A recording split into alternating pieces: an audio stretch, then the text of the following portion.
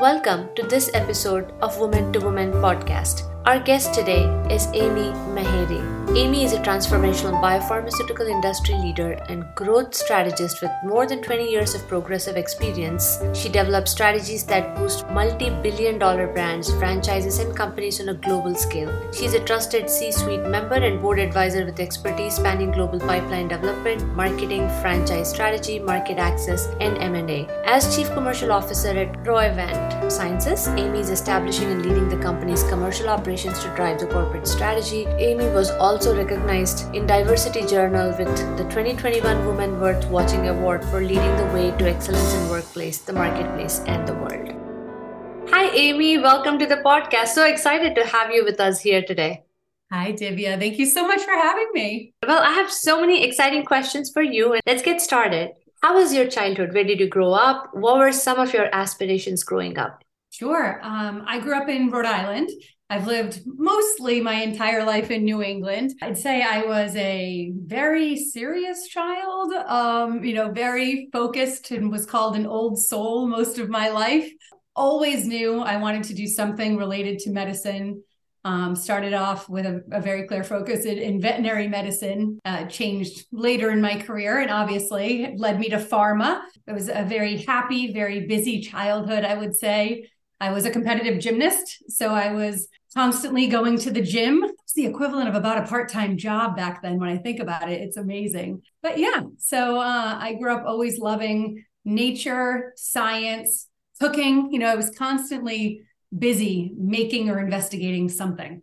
So I recently read leaders who have an athlete background, they've been athlete at some point of their lives, are more likely to succeed only because they have the discipline. So when you mention, it's like a second job doing all of the gym practice and everything. Do you feel the same way? Did it really set you up for success later in life? Well, I'm biased, but I think so. I think that sports teach you such important lessons, and whether they're independent sports, more like gymnastics, or team sports, there are so many lessons to be learned. But, one of the things, and a lot of research has gone into this as well, I think that separates people who tend to be more successful than not is grit, right? And it's that perseverance piece to learn that failure is just part of the learning process. And you just kind of get used to it and accept it and know that you will eventually achieve what you want if you want it badly enough and you practice and do the work for it. So yeah, you are completely accountable for your results. Earlier you learn that, you're probably better off. Well said. So any people in your life that really shaped you growing up? So many. I mean, my mother, first of all, my mother was a single mom very early in my life. My parents got divorced shortly after I was born. And, she worked every job she could to take care of my brother and I, had a big focus on education for us. She put us actually in Catholic school when we were very little in kindergarten, believing that we would receive a better education than the public school where we were could at that time.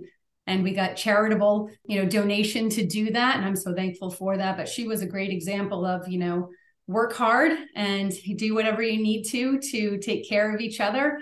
And, she eventually became a real estate executive, and, she's retired in Cape Cod now and, living a wonderful life. And I'm sure that was incredibly hard.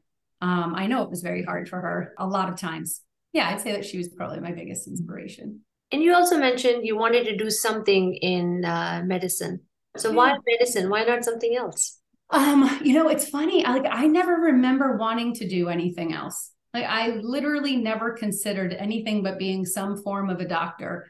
And, maybe that was because my godfather and closest uncle is a veterinarian. And, he's what we would call a key opinion leader, in the pharma business. Like, he literally writes the textbooks for veterinary school. And I was just so enthralled with everything that he had to say and his approach to life and the things that he knew. But I was also a kid, on Saturday mornings that I didn't watch cartoons except for the Ghostbusters. I loved the Ghostbusters. I don't know why, but I watched PBS. I loved watching nature shows. I loved watching cooking shows too. But yeah, I always wanted to be a doctor and proactively looked for knowledge, anything that I could that was accessible at my age.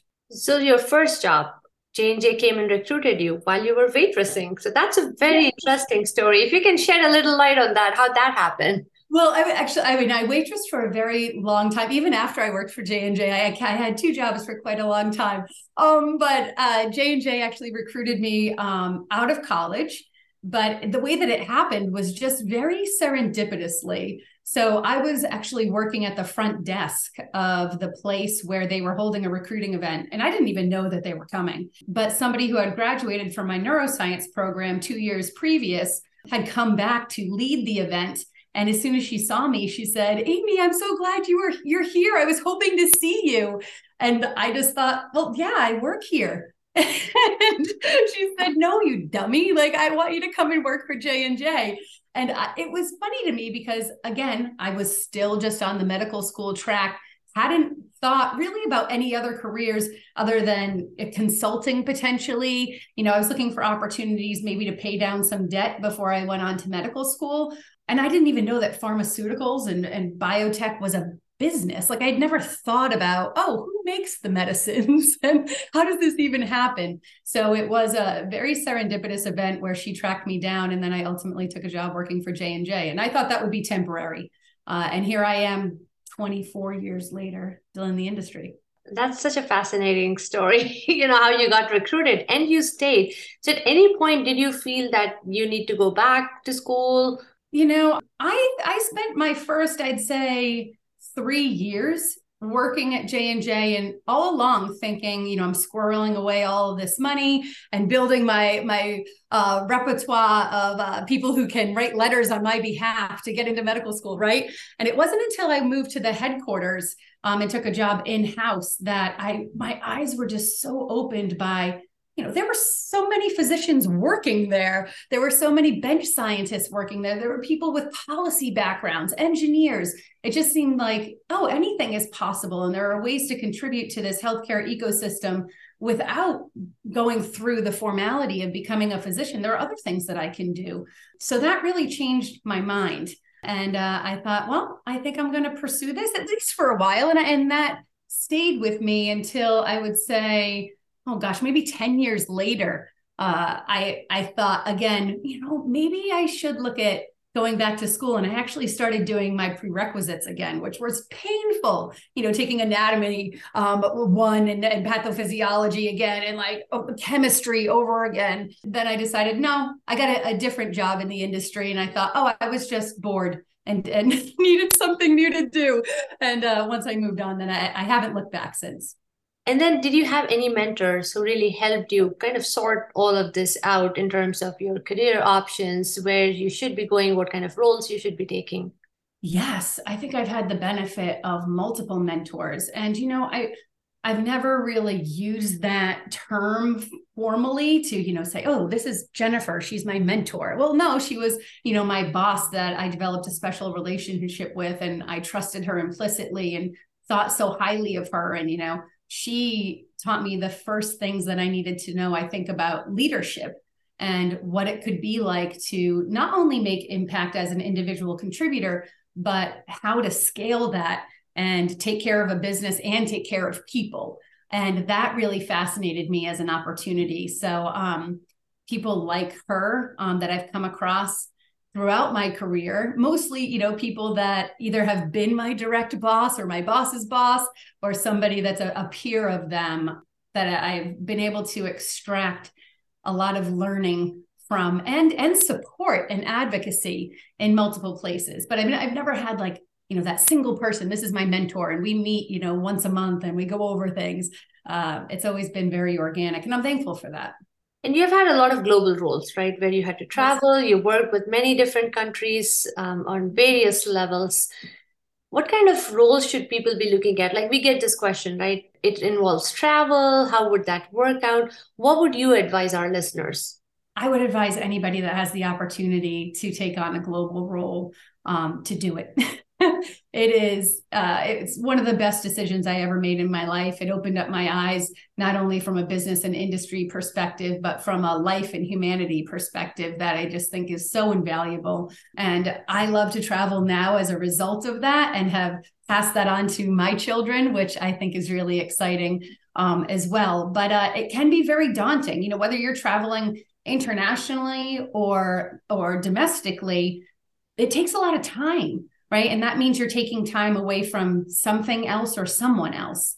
And, those decisions aren't things that we come by easily, right? And I have two children. They're now 13 and 15, but I've traveled their entire lives. So I've always been somebody that's had to go away to a meeting for a week, and here or there, or down to New York on the train every other week. So they're very used to it. And I have an incredibly supportive husband who, we've been able to flex our schedules. But, my mindset has always been, what, if there is something that I need to be concerned about in taking a role because there's maybe too much travel, I would rather take it and do it as well as I possibly can. And if I run into a wall to say, this isn't working, then either ask for help, ask for modification, or then decide to do something else. But I'd rather take the chance and say, I think I can figure this out. And that has honestly always worked out because, rules aren't as hard and fast as they used to be. Like, you need to be able to travel 50% of the time. And everybody has a life. There's a lot of flexibility. We can do so much remotely. So I would say always take the chance. That's actually very good advice because a lot of people hesitate and then you lose out on opportunities. And to your point, you can always make it work. You can ask for help. One other thing which I would love to ask is, when your kids were younger, did you have some kind of a support system? Like, what really helped you take up these opportunities, go out of the way, knowing that there was somebody or something holding things together? Yeah, when my husband and I first started having children, he was also in pharma.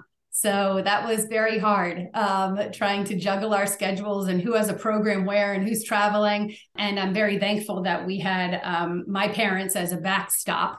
They don't live, down the street, but they don't live 3 hours away either. So they could always make something work in a pinch. But also, like, our children, when they were 3 months old, went into a wonderful daycare in our neighborhood, that one that was staffed with women who had their own children that were now grown. So it was like, dropping your child off to a bunch of grandmothers that were so thankful to have these little babies, and my children just loved it there and prospered there. And that was an infant through pre-K type of school. And, those people are still so close and dear to our hearts. And I'm so thankful for them.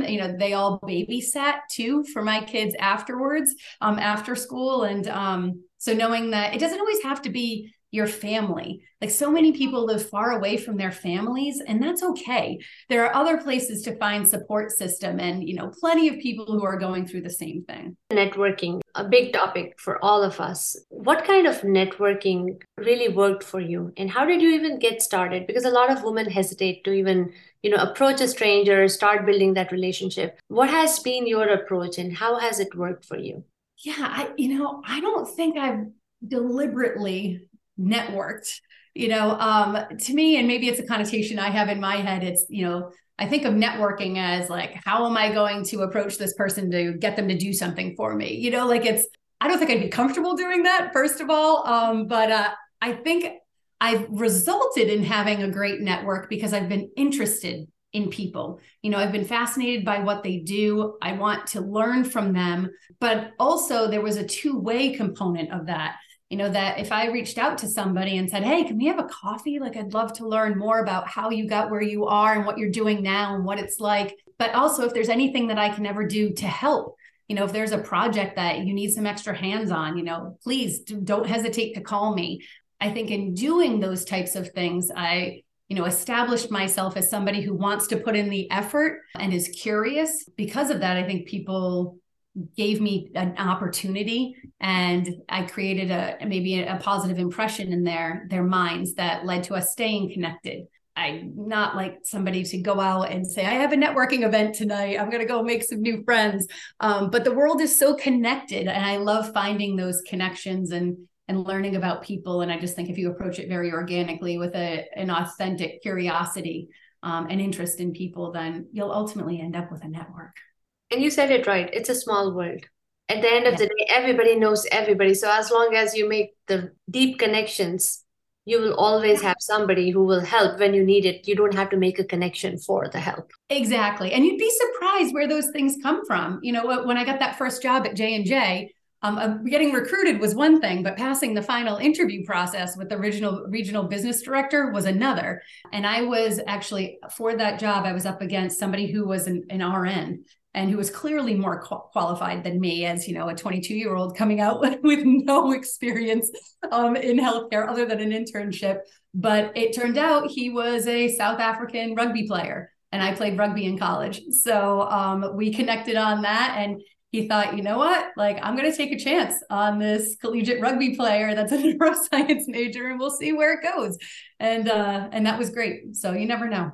Now, knowing everything you know about life, about work, and everything else, what would be 2 pieces of advice you give your younger self? Oh, I would say, you know, don't try to plan so much. It's not going to go that way anyway, you know, and as much as I know that rationally, I'm still somebody that likes to have a base plan to know if everything falls apart, there's still something salvageable that can move forward, right? But yeah, I think, you know, I spent my whole life making sure that plans were in place so that I could end up in a certain place.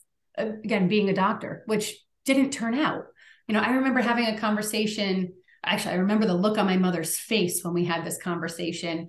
In third grade, we were moving, and that meant going to a new school. And my mom said, well, do you want to go to the public school? You've been in Catholic school this whole time. Do you want to go? And I said, well, if I go to the Catholic school, I have a better chance of getting into this specific high school. And this specific high school, if I graduate from there, I'll have a better chance of getting into a better college. And then I have a better chance of going to medical school. And she looked at me like, you're 9. What are you doing? You know? And I'm like, well, why isn't this just a natural thought process for you? So I think I would have done a less of that, you know, gone with the flow maybe a little bit more. But see, where I come from, that's perfect.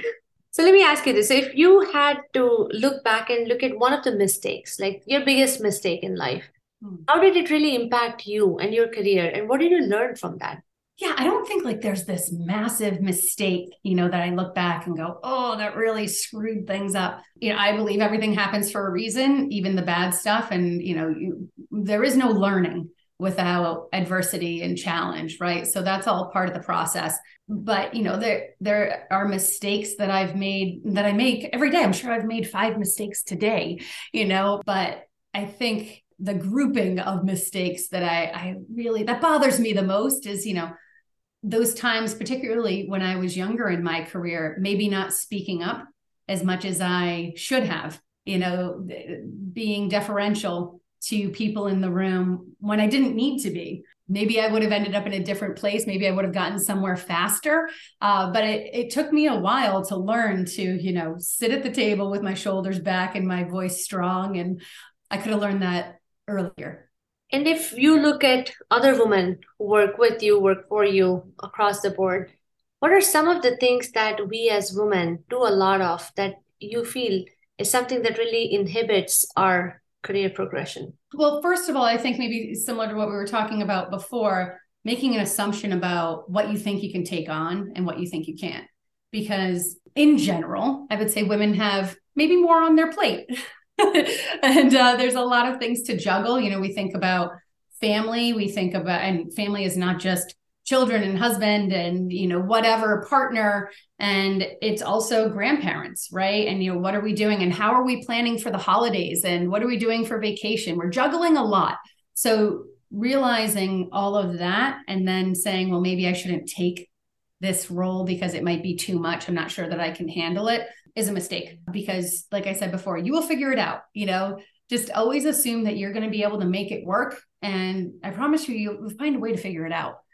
So I think taking ourselves out of the running before we even get the opportunity to start running is a big mistake. Anytime that you had to face perceptions very typical to women, how did you deal with those situations and what helped you? You know, so somebody once described me, I thought this was really funny, as charmingly aggressive. And I think that you can get away with being very direct when you're also very amiable, right? And maybe that's a female thing as well. But, you know, I like to joke around. I like to be lighthearted. And I think that you can let people know when they've rubbed up against something that maybe isn't completely appropriate, or might have a little bit of bias in it, and let them know in a way that's not attacking or hypercritical, right? So, but those situations can be uncomfortable. And, depending on the situation, it might require a different course of action. But I tend to not let things go, particularly if it's been multiple times that, just having a conversation of, I'm sure you didn't intend, but the way that I received this was types of conversations. And I've never come across somebody who said, no, actually, I meant for you to take it that way. I think it's been very productive on both ends. In closing, any final comments for our listeners? I think, there's a certain amount of, future planning that you want to do for your career. And I would say if you focus on knowing yourself, first of all, like that's the journey, right? That's the journey of life, is figuring out who am I and what makes me tick and why do I do the things that I do? How can I be excellent at what I'm doing right now? If you do that, opportunities are going to come your way. And then, always keeping in mind, how am I helping others along the way? If you can do those things, I think you're in a great spot and you're going to have lots of opportunities. And more importantly, you'll be happy. Thank you so much, Amy. This was such a good conversation. Thank you so much, Divya.